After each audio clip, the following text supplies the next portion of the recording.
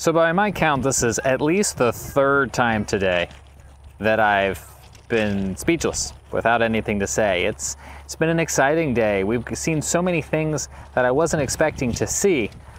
But as you may have noticed by now, there's a group of people here behind me who all seem to be trained on at least one more really cool thing. Welcome to Launch Complex 39A. That's SpaceX Falcon 9. That is going to carry Dragon and 4 humans to space, continuing to support the International Space Station and science that is someday going to carry us beyond low Earth orbit into the moon, to Mars, and beyond.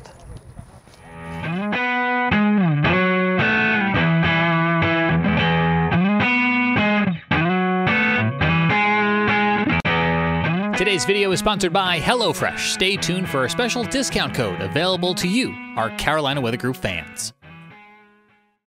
I'm James Brierton at the Kennedy Space Center, and this is a special edition of the Carolina Weather Group. We're getting on the bus now. We've got quite a few people here. All right, so I think the 2 hardest objectives have been cleared so far for me. 1, getting up early. That is not easy for me. And 2, they did manage to give me one of these. I think everyone on this bus was probably slightly paranoid that for some reason we'd get here and have forgotten some form of identification. But the day is about to get started. When we checked in, we all got this bag. Should we see what's in the goodie bag? Let's see, we got a International Space Station patch. That's really cool here. We got down at the bottom, I think we got some pins and things. Let's see, I think we got a calendar. Lots of information, which I think will be the theme of the day. Oh, look at this. Is this a poster? I think it's a poster. What is this? Second calendar. Because what's better than one calendar, but 2 calendars. 2 calendars.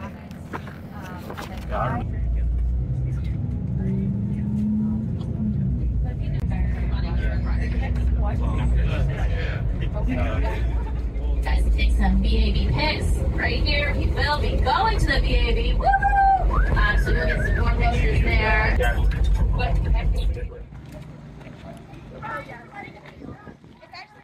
It's a little before 10 now on Friday. We just wrapped up sitting in the actual press briefing room, meeting our fellow attendees of the NASA Social. I work for a software company now, and I do video stuff. One fun fact, my dad was a truck driver in this area when they launched Apollo 11, and he charged people to sit on top of his truck. So I'm a huge aviation nerd. A fun fact that I didn't put on the application that would have made way too much sense to put on the application is my grandfather worked for Grumman during the Apollo era and worked on the lunar module. There are 2 radios on the ISS, so kids get to talk live to an astronaut on the space station over ham radio. Hi, Molly. Molly, sorry. Molly. Molly with an H, not Polly. They told us we have about 12 minutes that we can walk around here at the press site, and we can use this time to create content, which is what we are all here to do. And I think this is the first time of many times during this trip where I'm going to have a small window of time to get my words right, to figure out what to say, and I just can't get over the view. I don't know what to say. What are you supposed to say? But I guess what I can manage to say is we are in the presence of some historic places, structures, roads, lands. This building behind me is the Vehicle Assembly Building. It is a enormous building, and it is where many generations of space vehicles have been, like its name suggests, assembled vertically and then make their trek out to one of many historic launch pads here at Kennedy Space Center. We're getting ready now to go across the street into the Vehicle Assembly Building. This is going to be one of the coolest parts of the entire weekend, going inside this building where most visitors to the complex don't get to go. But before we do, a routine security check. So how tall is the Vehicle Assembly Building? About 530 feet tall. Wow. So this is the building where we stacked the Artemis 1 moon rocket and where we'll stack the coming Artemis missions. But this is also the building where all the Saturn V's for the Apollo program and all 135 space shuttles were stacked in here. So some people refer to this building as the Space Cathedral because there's a lot of history in here. As we're making our way down the building, I'll try to point out some of the original components that were used for Apollo. This is kind of their testing and checkout cells, right? So before you stack all the pieces on top of each other, you want to make sure that they're all going to fit together and they're all ready for launch. You can kind of think of the rockets we bring in here as a kind of highly explosive set of Lego, right? We're kind of all roads lead to Kennedy Space Center, and here at the Vehicle Assembly Building, we get all the pieces and parts of the rockets. During the Artemis 1 launch, they rolled back for hurricanes. What are hurricanes like inside this building? Yes, so this is Florida, so it's an occurrence that, we're prepared for. So essentially, all the doors, I mean, they're mostly closed right now, but they kind of, close up the building nice and snug. And yeah, this building is prepared to take on hurricanes. So if you want to survive an hurricane, yes, and the building next door, the Launch Control Center, that's the place you want to be. So when we have hurricanes here, there's a whole team that rides them out. And so they get to sleep and have a sleepover in the Launch Control Center, making sure that the center is all safe and sound. But what happens is the crawler transporter rolls under here at its top speed of about 1 mile per hour.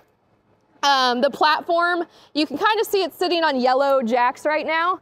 So the crawler comes up under there, raises up, that gray platform sits on it, and then rolls to the launch pad. This day is insane. This is by far insane. Just to give you an idea of how tall.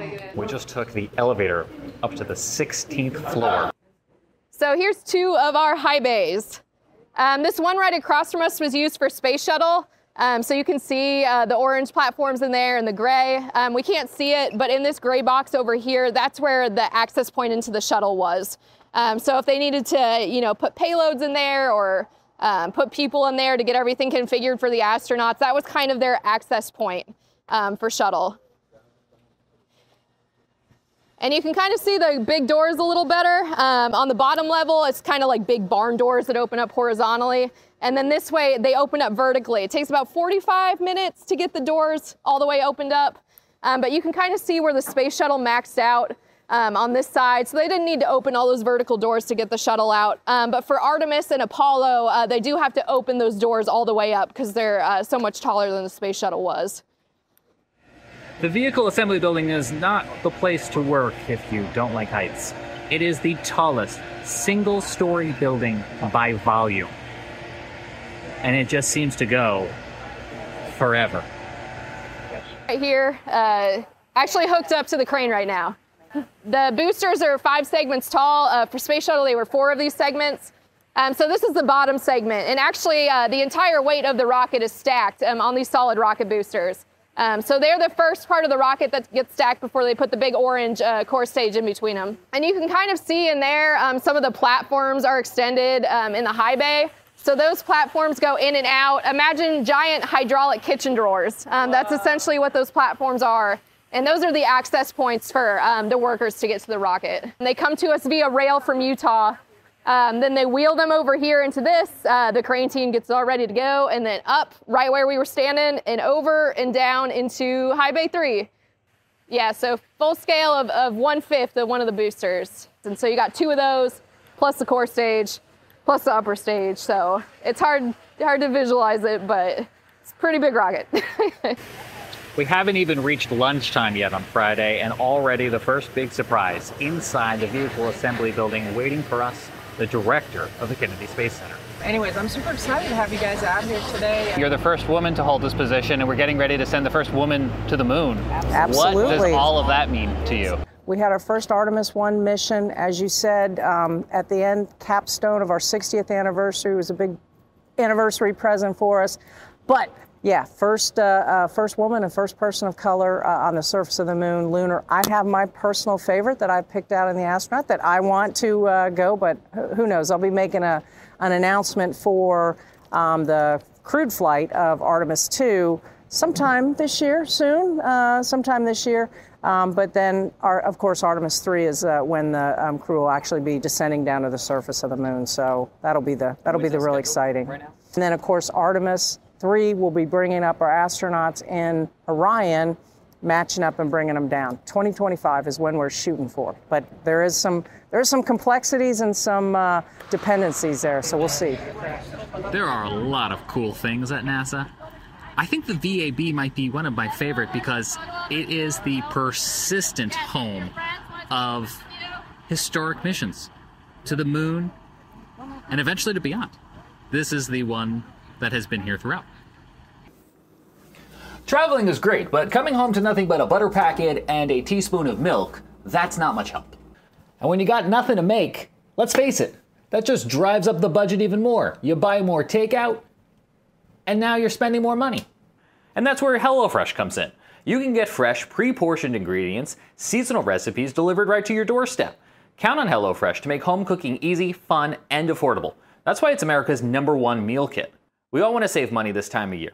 But did you know that HelloFresh helps you save money all year round? In fact, HelloFresh is cheaper than grocery shopping and 25% cheaper than takeout.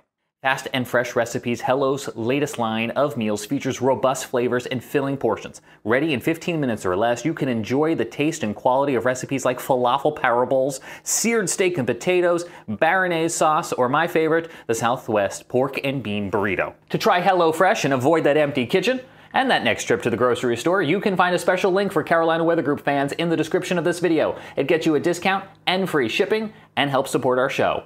Why don't you give HelloFresh a try starting today? As we come off the bus, you'll notice that the vehicle assembly building is behind me. And that's because right across the street here is the parking lot for the crawler. This is the machine that carries spacecraft, including Artemis, out to the launch pad when they are ready to go from the vehicle assembly building out to the launch pad and prepare for launch. Well, anyway, this is crawler 2. There's 2 crawlers. There's one on the other side, which was obviously crawler 1. And they were built for the Apollo program. And this one was the second one built. It was built in 1966. The company who built it was a mining company, Marion Power and Shovel. And they actually pretty much assembled it in Ohio and then brought it down here and then reconstructed it. It's 130 by 115. It weighs 6.6 million pounds. Really, we don't travel any more than a mile an hour. How much fuel? It can hold 5,000 gallons. There's 2 2,500 gallon tanks, one on each end. How long have you been driving this? I hate saying this.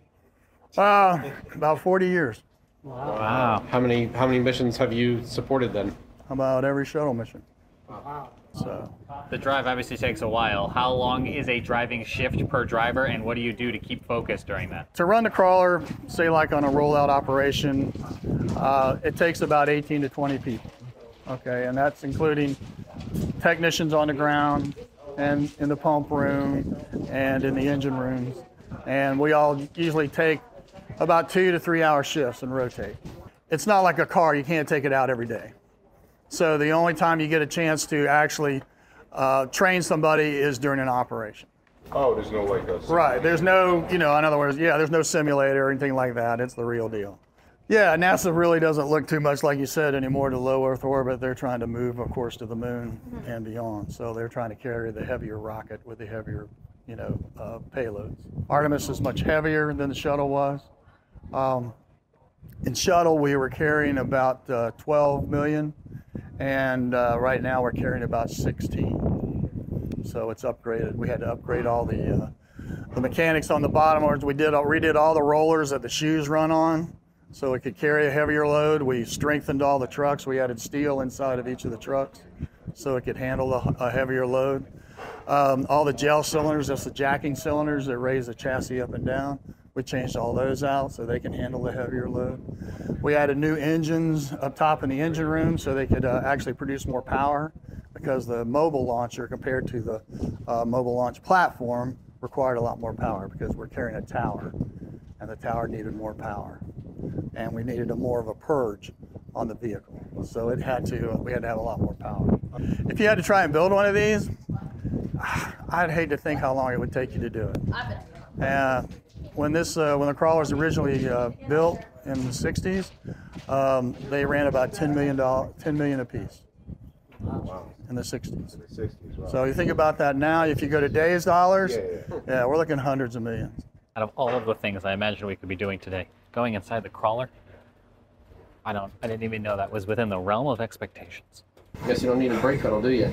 That is a brake pedal. So I guess you don't need a gas pedal. That's exactly right. Yeah, we're learning. If you will reach right down there and lift that little lid and flip that switch. This? Yep. It's all connected to the PLC, Programmable Logic Controller. So everything's computer driven. Was it always computer driven even back in the 60s or? Nope, it was all relays. Wow. Back in the 60s, there was a lot of mechanical. The cab has changed quite a bit from Apollo to now. On Apollo, there were actually 2 consoles, and you actually steered it like they used a jet fighter controller. Left to right, you can see the first is forward, neutral, reverse. It's like your transmission. Talking about a gas pedal, it's called your speed control, the big knob right there. And then you have different steering modes, great circle, crab, independent. The other cab, which is diagonally opposite of here, so it steers the other 2 trucks. And then, of course, it's the beautiful little steering wheel that everybody loves. It's small, but it's effective. And you can see it's plus or minus 6 degrees. 6 degrees obviously doesn't sound like a lot, but over the entire length of the transporter, a 6-degree turn equals to a 500-foot radius. And that's the tightest the crawler can turn, 500 feet. That's the sharpest turn it can make. As far as moving vehicles, we have a wind restriction, of course. You can't move in more than about, I think it's 40 knot winds. And there's a restriction, but the crawler will still move when there's lightning out there. But obviously you can't have anybody on the ground. They have to be in their vehicles.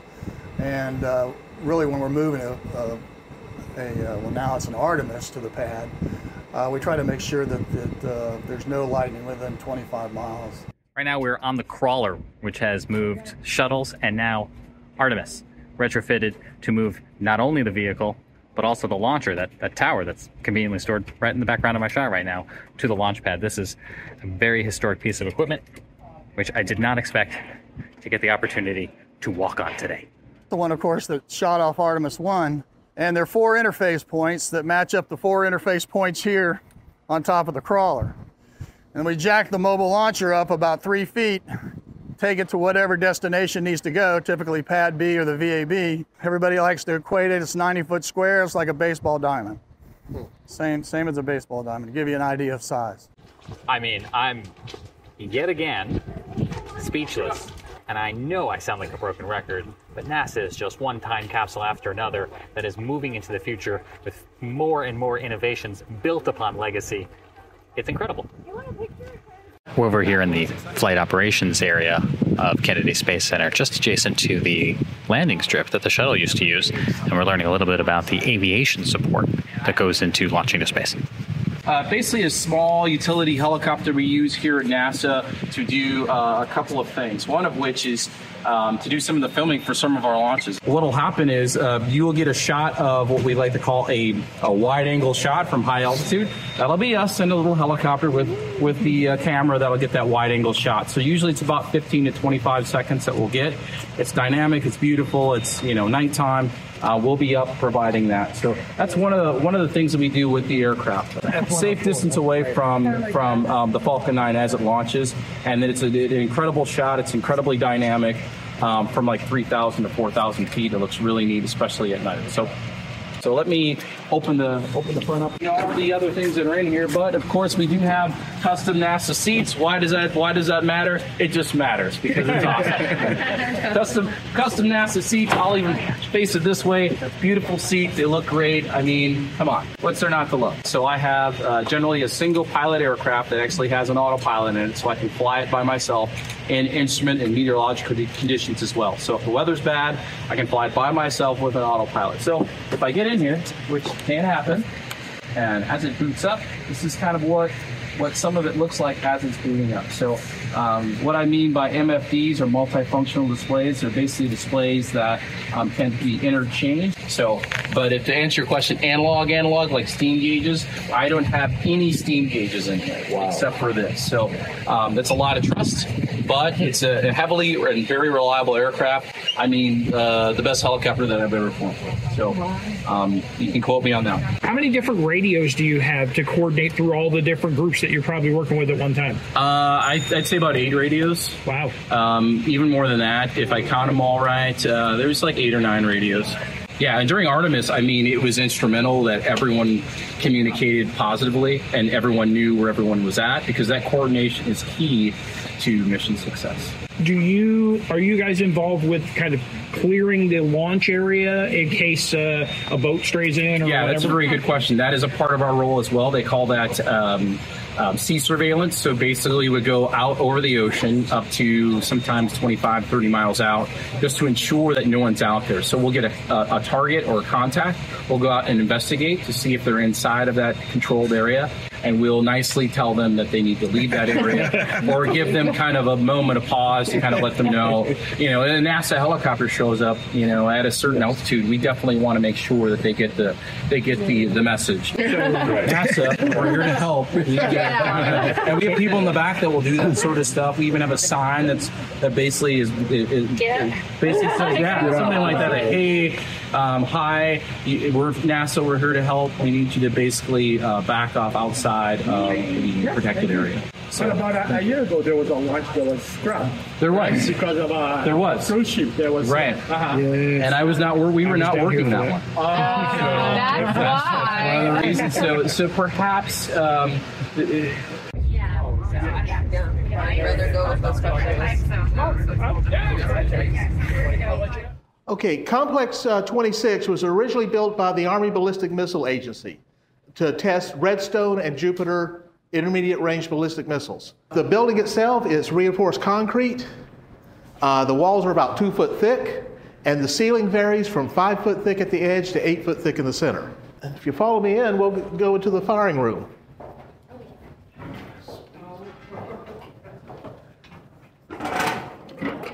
Okay, you're standing inside firing room B. There were 2 firing rooms, as I said before. Both would have been identical. All the equipment you see in here is from that time period, late 50s, early 60s. Most of it was actually used in this building.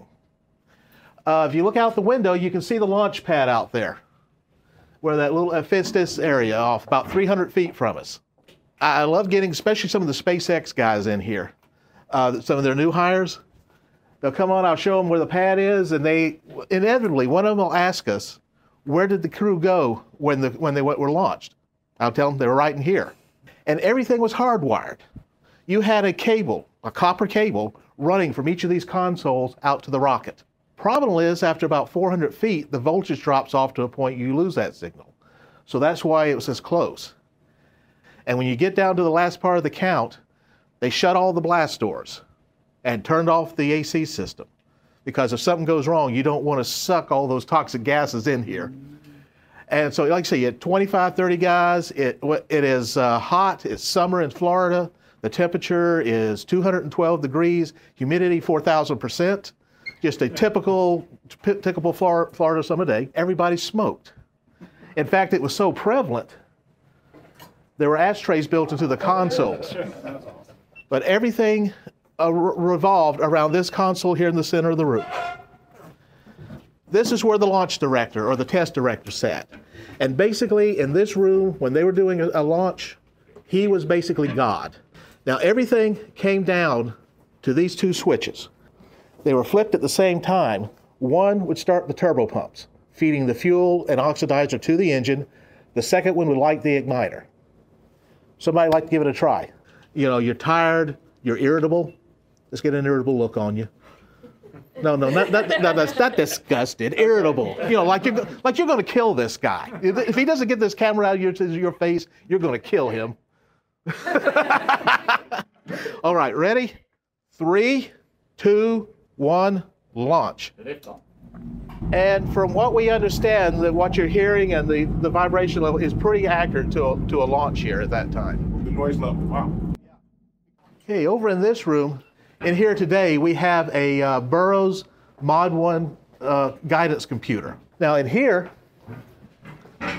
this is the core memory. This is like basically the same as RAM in a modern computer. Now this computer, you got to remember, this was late 50s, early 60s. And this was considered bleeding edge technology. And this computer had a core memory of 258 bytes. Not megabytes, not kilobytes, but bytes. And this is what we used to put John Glenn into orbit. Here we go. Well, my name is Jamie Draper. It's nice to meet all of you. I serve as the museum director for the Cape Canaveral Space Force Museum. We used to be the Air Force Space and Missile Museum. We just changed our name a few months ago. Hangar C behind me is the oldest missile assembly building on the Cape. It dates to 1953. Werner von Braun and his team worked out of this space initially, and this is where we preserve and display the crown jewels of the museum collection. And just wait, I always feel like Willy Wonka in the Chocolate Factory. This is gonna blow your minds. He wasn't kidding when he said they keep the good stuff in here. Outside, it just looks like a hangar. You would drive right past it, never even realize the history that's inside this building. So welcome to our playground. This is a unique collection. You won't see anything like this anywhere in the world. This is basically the hardware that backed our Cold War policies and began our space programs. Each one of these is so unique you could build an individual museum around each individual piece. It's so steeped in history. The Snark right over here, I'll point out just a few quick highlights, but the Snark is my happy little guy. I really like him. That's our first intercontinental cruise missile, jet engined and had a distance of thousands of miles. So over 90 of those launched. One veered off course along the eastern range and crashed somewhere in the jungles of Brazil. Still haven't found it to this day. So if you find yourself hiking through the Amazon, keep your eyes open for some scrap metal. I'd love to display a piece of that. And one of those could deploy a nuclear warhead to Soviet Union in a matter of hours, right, Bill? The Jupiter behind this Redstone launched our first full-size re-entry vehicle into space and our first successful bioflights. And then the Thor and Thor Able behind those launched some of our earliest satellites. So there's this theme of develop for destruction, develop for deployment of warheads, and repurpose for our earliest space exploration programs. So on that note, I might hand over to Bill. Fixing to go take a look at Von Braun's office. Oh, yeah. His office space. Oh my God, are you serious? Yeah. Yep. Oh my God, I think I'm gonna have a heart attack. Yeah, he said it's not that big of a deal, and I said I don't care. Oh, well, no, I mean, I don't mean that big a deal. It doesn't look like much right now. Yeah, okay, I don't care. Because they've just done a bunch of asbestos removal in there. So it's stripped down to the walls. We're gonna go see Von Braun's office. Sweet? Yeah. No, yeah, that's pretty much a suite. It was a whole thing, he said. We had, here, these two rooms. We're, like I say, 99.99% sure, because one of the things in our research, in one of the biographies, they would talk about how whenever they were doing Redstone, the early Redstone launches, he would go up into the top of the lighthouse there to watch from.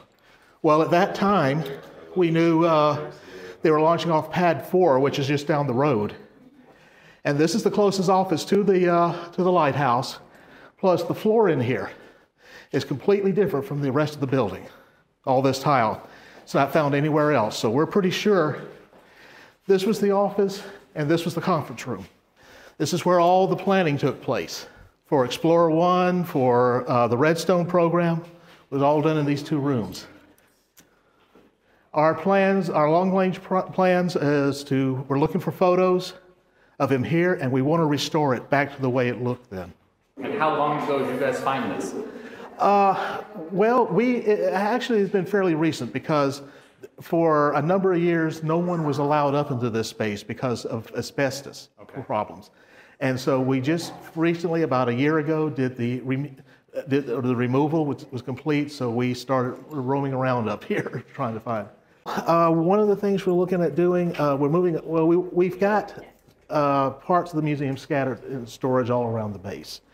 What we want to do is consolidate everything into this building. So we're in a lab now where they are doing experiments to simulate growing plants in space, because the longer the missions go and the further from Earth they go, the more dependent astronauts will be on growing their own food. This can't be a crew-intensive activity. The crew is we're not devising our crew complements by sending up people who are botanists and farmers like the Martian did. You may see that Mars looks like it's at the end of the roadmap, but in actuality, because of the needs of the food system, it's really the first area we're working towards. Prepackaged food, currently, what we fly in the ISS begins to degrade in certain key nutrients after like 18 months. For Artemis, I can send the prepackaged food up there and we're good to go, no issues.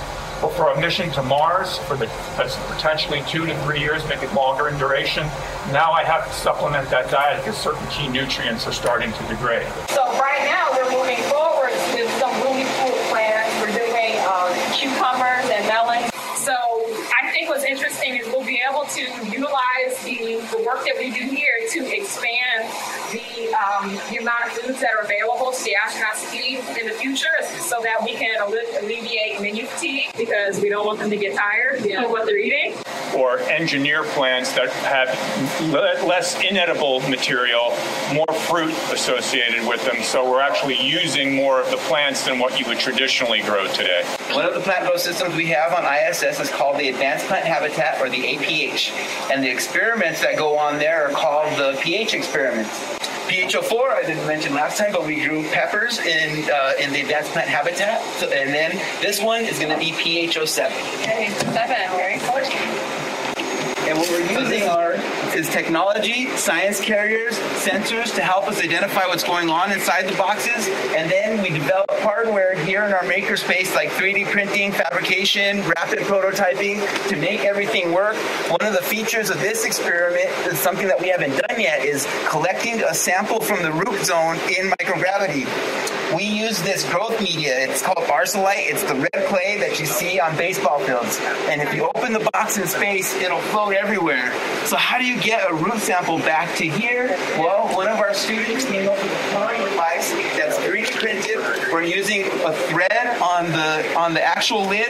This screws in, and then a sample or a core comes out that holds the sample in it. Once the astronaut pulls it out, they put it into the negative 80 below freezer, and then we bring it back to Earth and do analysis with it.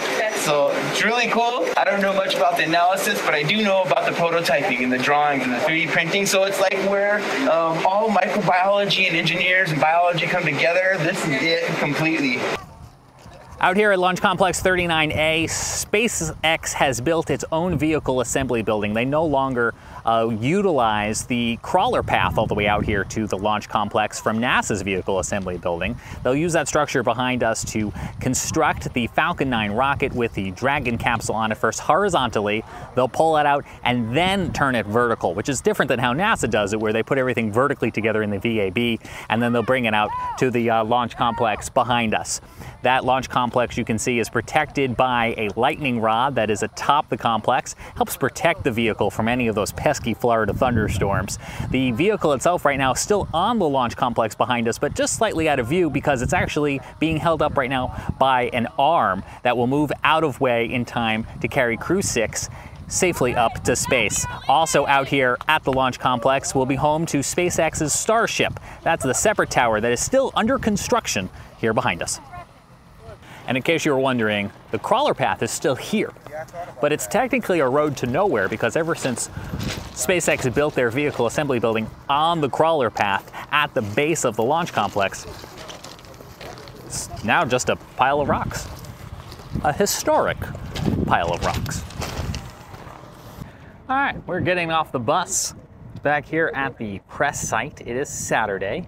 And at 4:30, we're going to be doing a Q&A panel with some NASA leadership, an astronaut who was the commander of the SpaceX Crew 3 mission to the International Space Station and is in the running to potentially go to the moon as part of Artemis. He's in the Artemis project. Yeah, they're getting for me. Yes. Okay. Good afternoon and welcome to NASA's Kennedy Space Center in Florida. Can you talk a little bit about how your experience with amateur radio and NASA going together. Yeah, I enjoyed it. I think it's you mentioned it's kind of a capstone project for students, and it's a cool thing to actually do with the project. So you're not just building a radio or going through the mechanics of it. You actually get to use it at the end, and then to talk to the space station is pretty awesome. We used it in one of our sims as well, because if you lose space to ground loops and the Russian comm system, you can actually use the ham radio. So it is a tertiary, a quadruciary backup, if you will, and you have to then convince the person on the ground that you're not hoaxing them. Like, no kidding, this is the ISS. Go call someone. Call Houston. You're a trained professional, but as a human being, I wonder what it's like dealing with the suspense, waiting to find out who's going to fly Artemis 2, 3, and beyond. It's actually pretty easy. I'd be happy with anyone in the office to do it. I don't think it matters who it is. We'll all be excited and all fall in line to support that person and those people. I think, we were actually talking. I was talking with some of the PA folks. I think the most common misconception about astronauts is that our job is to fly in space. Well, that is a job, but most of our job is not flying in space. You mentioned 28 years, which is the same number Tom Marshburn, who was my pilot on Crew 3, was in the office. And so out of 28 years in the office, he flew like 500 some days. But that's when you look at the percentages, that's a small amount. But it's flying in space is awesome, don't get me wrong, but we love our day job. How is the sleep experience while you're out in space? And it's a little bit different for everyone. Everyone sleeps a little bit, restrains himself a little differently, but I'm sure you've all had that feeling when you start to fall asleep at night, and if your arm goes off the corner of the bed or something like that, and you like startle up, and you've probably all had the experience of being in a roller coaster and the feeling of your stomach coming up. So you have that. I mean, you are in free fall when you're in space. And so as soon as you close your eyes, you snap back awake because your body is telling you you're falling. So it's really hard for your brain to ignore that, because if you were to be falling, like walking forward and falling, you couldn't fall asleep while you're falling. It's just your brain won't allow that to happen. You'll wake up before you hit the ground. On orbit, I think it was like 3 or 4 weeks in, was the first time I had a dream where I was floating in the dream. And that next day was the first time that as much as you can use the walls and the ceiling in space, you'll always reorient your body for conversations and to talk, to work in the way that it looks like on the ground, because the laptops and the equipment is oriented a certain direction. But after that time, it didn't matter. And I could come around a corner, it didn't matter. It was, and all of a sudden, like, you notice little things. So like the first few weeks, the ground is always asking, like, did you power off that payload? And that's their gentle way of saying, hey, idiot, you like kicked it with your foot, because we're just like tearing through Ethernet cables and bumping into things.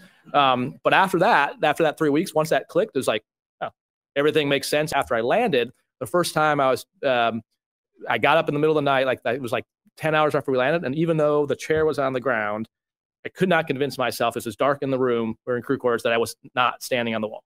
Like I actually had to have my wife come help me get off the ground, because I was convinced I was going to fall over because I was on the wall. Obviously I was not on the wall. I was the chair. I was doing this with the chair, but I couldn't connect. And then about the first good sleep I had that wasn't ambient induced after landing, I had a dream where I was talking to people in the PMM and they were floating, but I was standing on the ground in the PMM. And when I woke up from that, everything was fine, like totally back to normal. But yeah, everyone. And then once you do adjust to sleeping, some people like to be bungeed in, some people like to free float. I know on the shuttle, different people did different things. So that's kind of personal preference, but it's the best sleep I've had in my life. I have 3 young kids, so no one was waking me up in the middle of the night. So it was awesome. I didn't have any problem sleeping. Our panelists for being here today, and thank all of our social media content creators and influencers here in the room. Question didn't get it. Can we do a group photo?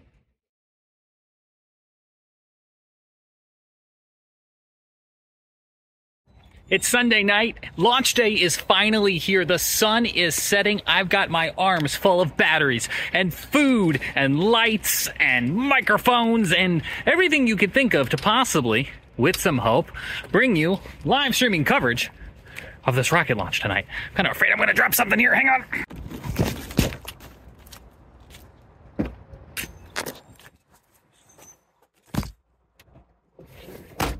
I'm Jared Smith in Charleston, South Carolina, and we are going to be talking with James Brierton on the ground at the NASA SpaceX Falcon 9 Crew 6. Yes, Jared, I'm here with all my bus peeps at Kennedy Space Center, currently waiting for the astronauts to come out of their quarters here. I will again mention that a lot of the science that goes on in the International Space Station and the NASA program has trickled down to at home. Here come the astronauts. Here they are. All right, the cloud clapping here. You can see they're lined up in a row, waving to their friends and family. The doors now coming up on the Teslas in that very sci-fi style that I'm sure Elon Musk was going for. And you can see they're going to walk the line now. This is like the red carpet of space launches right now. It is like the red carpet of space launches. You're absolutely right. Who are you wearing? I'm wearing Musk. All right, we seem to be on the move now. Yep, so there's the security detail doing its thing. Cheer from staff, friends, and family gathered and waving. I guess I should wave too, shouldn't I? Guys, I just got waved at by an astronaut. How special do you feel right now? I kind of feel like I'm dreaming right now, honestly, Candace. Like I'm going to wake up and find out later that this was all a dream. NASA TV will provide you some aerials because the helicopter that we got to see and sit in the other day just went overhead. And I know that's got a camera on board because I touched it. All right, guys, I'm running back to the bus. So if I drop out, I'll see you at the press site. We now have a look. The astronauts are arriving at the rocket. Right now, you can see that in the corner here in NASA TV. And James is still en route to his final location to watch the launch. And we have Candace Jordan with us here. A little error can mean a big difference when you're talking moving at 17,000 miles an hour. Yep, they're leaning back. Yep, they're taking a look. They're sizing it up right now. Looks like one of the elevators doesn't work either. It looks like they tried to go to one of them.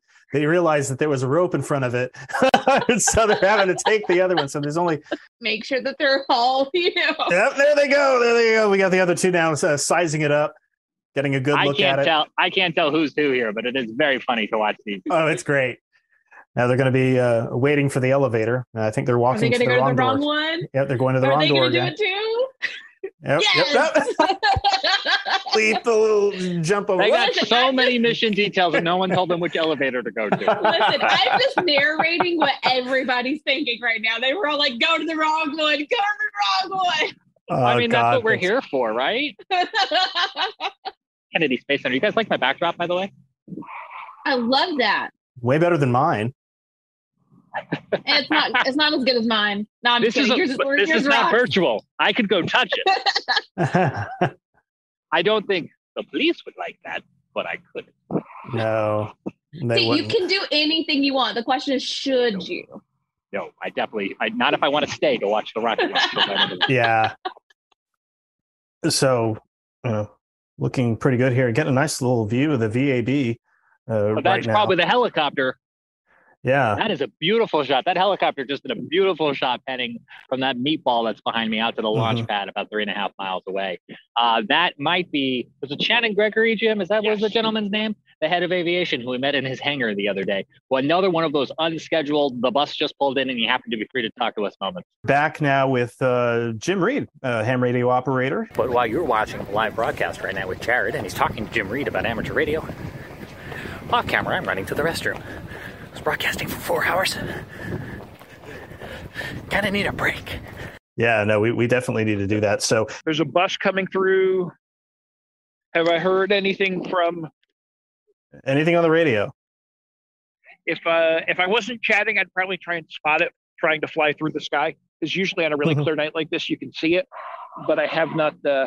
No luck this time, and we're about 3 minutes left in the pass. So, all these folks are going into launch control. Yeah. Oh, yes. So right at the bottom of the VAB here is the launch control facility. And a bus just pulled up with some security officers, and they are, looked like the family convoy we saw earlier when we... I can actually see from where I'm standing, Jared, some of that plume burn off. Again, that's completely normal. But I can actually see it, which... All right. So, yeah, there's that big plume of smoke there now. Or steam, rather. And again, completely normal. This is just a consequence of fueling a rocket with very, very, very, very, very cold propellant. So yeah, we're getting close here. James, we got a really cool story. Something we were talking about earlier is like, what are some of the things that can scrub a launch? One of those things is boats that are in the way. Larry Butler on YouTube shares this anecdote. He was sailing offshore from Miami to Charleston. He was south of the Cape. The cops stopped us and directed us to a safe distance. 2 hours later, the shuttle blasted off right over our mast. That's awesome. but yeah, they got to have the boats out of the way. That's just something that you got to do. So It is really for cool everyone's story. safety. On behalf of our entire team at SpaceX, we are honored to have you aboard Dragon Capsule Endeavour today for its next trip to the International Space Station. We wish you a great mission, good luck, Godspeed, and enjoy the ride. And thank you very much for those kind words. We'd like to thank all the trainers, technicians, engineers, decision makers, and planners who have defined our mission ahead and trained us and given the faith in us to execute that mission. And Crew 6 is ready to launch. Yeah, but this thing is SpaceX, for awareness, we are seeing a TTEB load issue and are troubleshooting. We are currently still go, but have further evaluation before making a final decision. We'll get you a final read before T0. What? Okay. And SpaceX Dragon Talk. Okay, you can't see me right now, but I just kind of like put my hands on my knees. And are you ready? Well, we're going to find out this issue that they just came across. They're troubleshooting. They're still go for launch, but we will find out. And then they have 5 minutes to figure it out. Terminal count. F9 tanks are pressurizing for strong back retract. They're continuing with their operations. That's a good sign. So, Jared, we are about 4.5 minutes out. They can go at 145 or they're not going at all. Strong back is retracting. So I didn't really catch what the issue was. Did you catch? It was something about maybe like a fuel load issue, something like that. But you can see that some of the arms are beginning to retract away from the rocket. Yeah, they're still proceeding. They are under the assumption that they're going to be able to get this, whatever it is, resolved in the next 3 minutes and 40 seconds. Dragon is in terminal count and on internal power. Expecting an update of briefing to take place in the briefing room, not too far from where I'm standing, later on in the middle of the night. This is the LD on countdown 1. Hold. Oh, we're standing we are down holding due to a TTEB ground issue. All right, so they back on my knees. Launch support has started. Oh, I don't think my group knows here, Jared. Yeah. Dragon SpaceX with that call from LD. You are go to step into 5.100 launch scrub. Wow, we are scrubbing. 5.100 launch scrub. That is insane. Oh! You Can you just say it worked?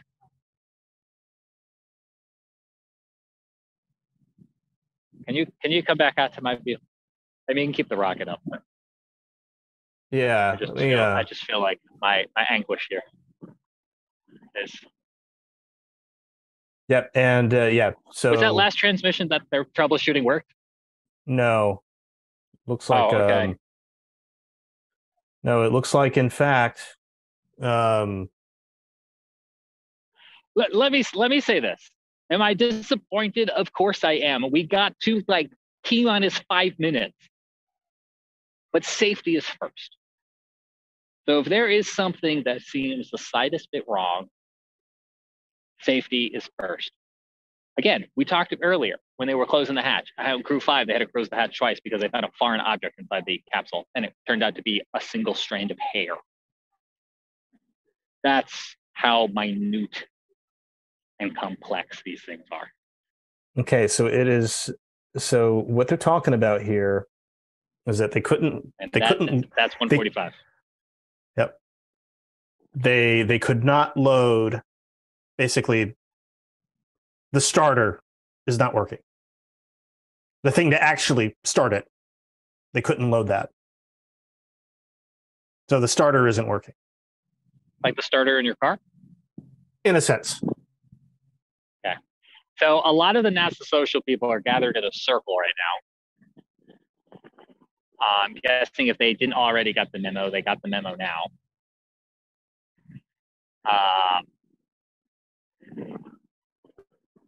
I know 4 individuals that have to be the most disappointed. I'm sure relieved, like we are, that if there was something that wasn't working, they called it off. But those astronauts, they wanted to go to. And Dragon, LD on countdown 1. At this time, our offloads are underway. Vehicle is safe and proceeding nominally with offload. Expecting about a 50-minute offload.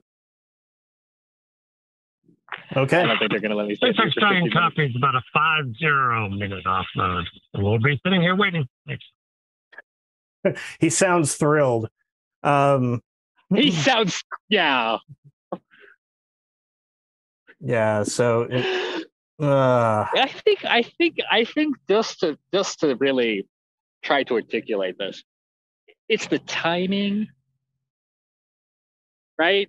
Yeah. Everything was going so well. Here's what I was planning to say if this rocket had gone off tonight. Something about how marvelous and impressive it was.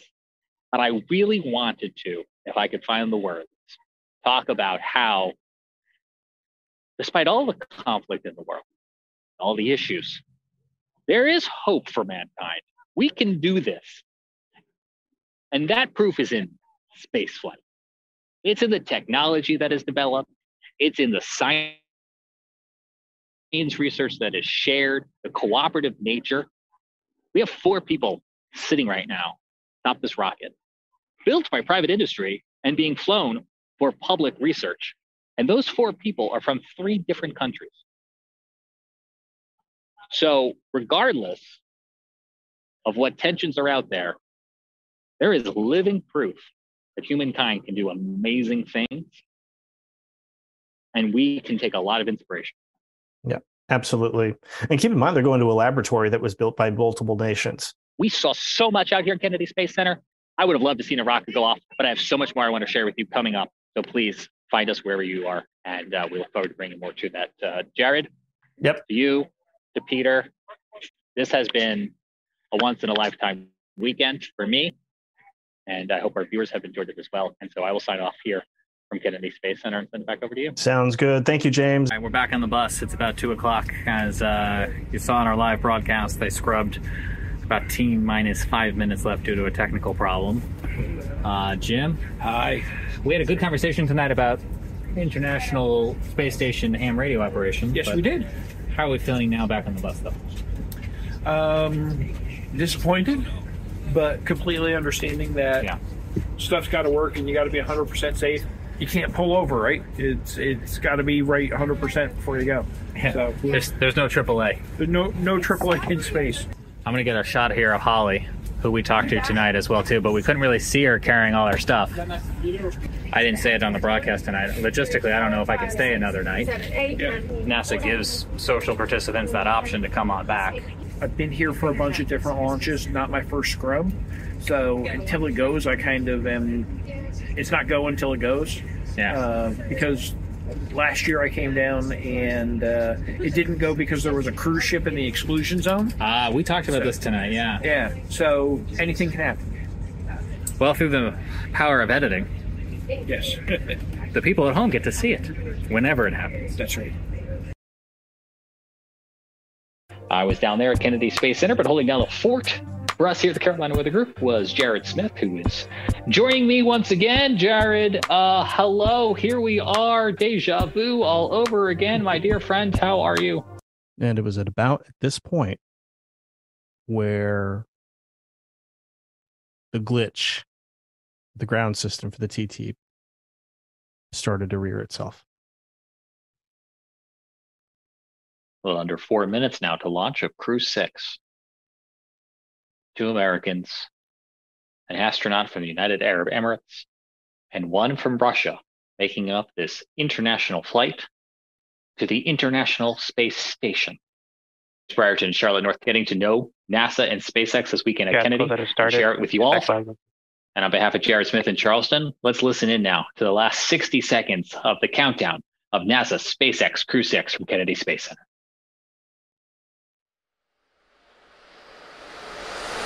Also wait for a call of the arming of the flight termination system. The Dragon flight computers are configured for launch. Flight termination system will allow Falcon 9 to talk to Dragon on the ride uphill. Terminate the flight, issuing an abort. Startup. Dragon is in countdown. T-minus 1 minute and counting. Dragon is in countdown.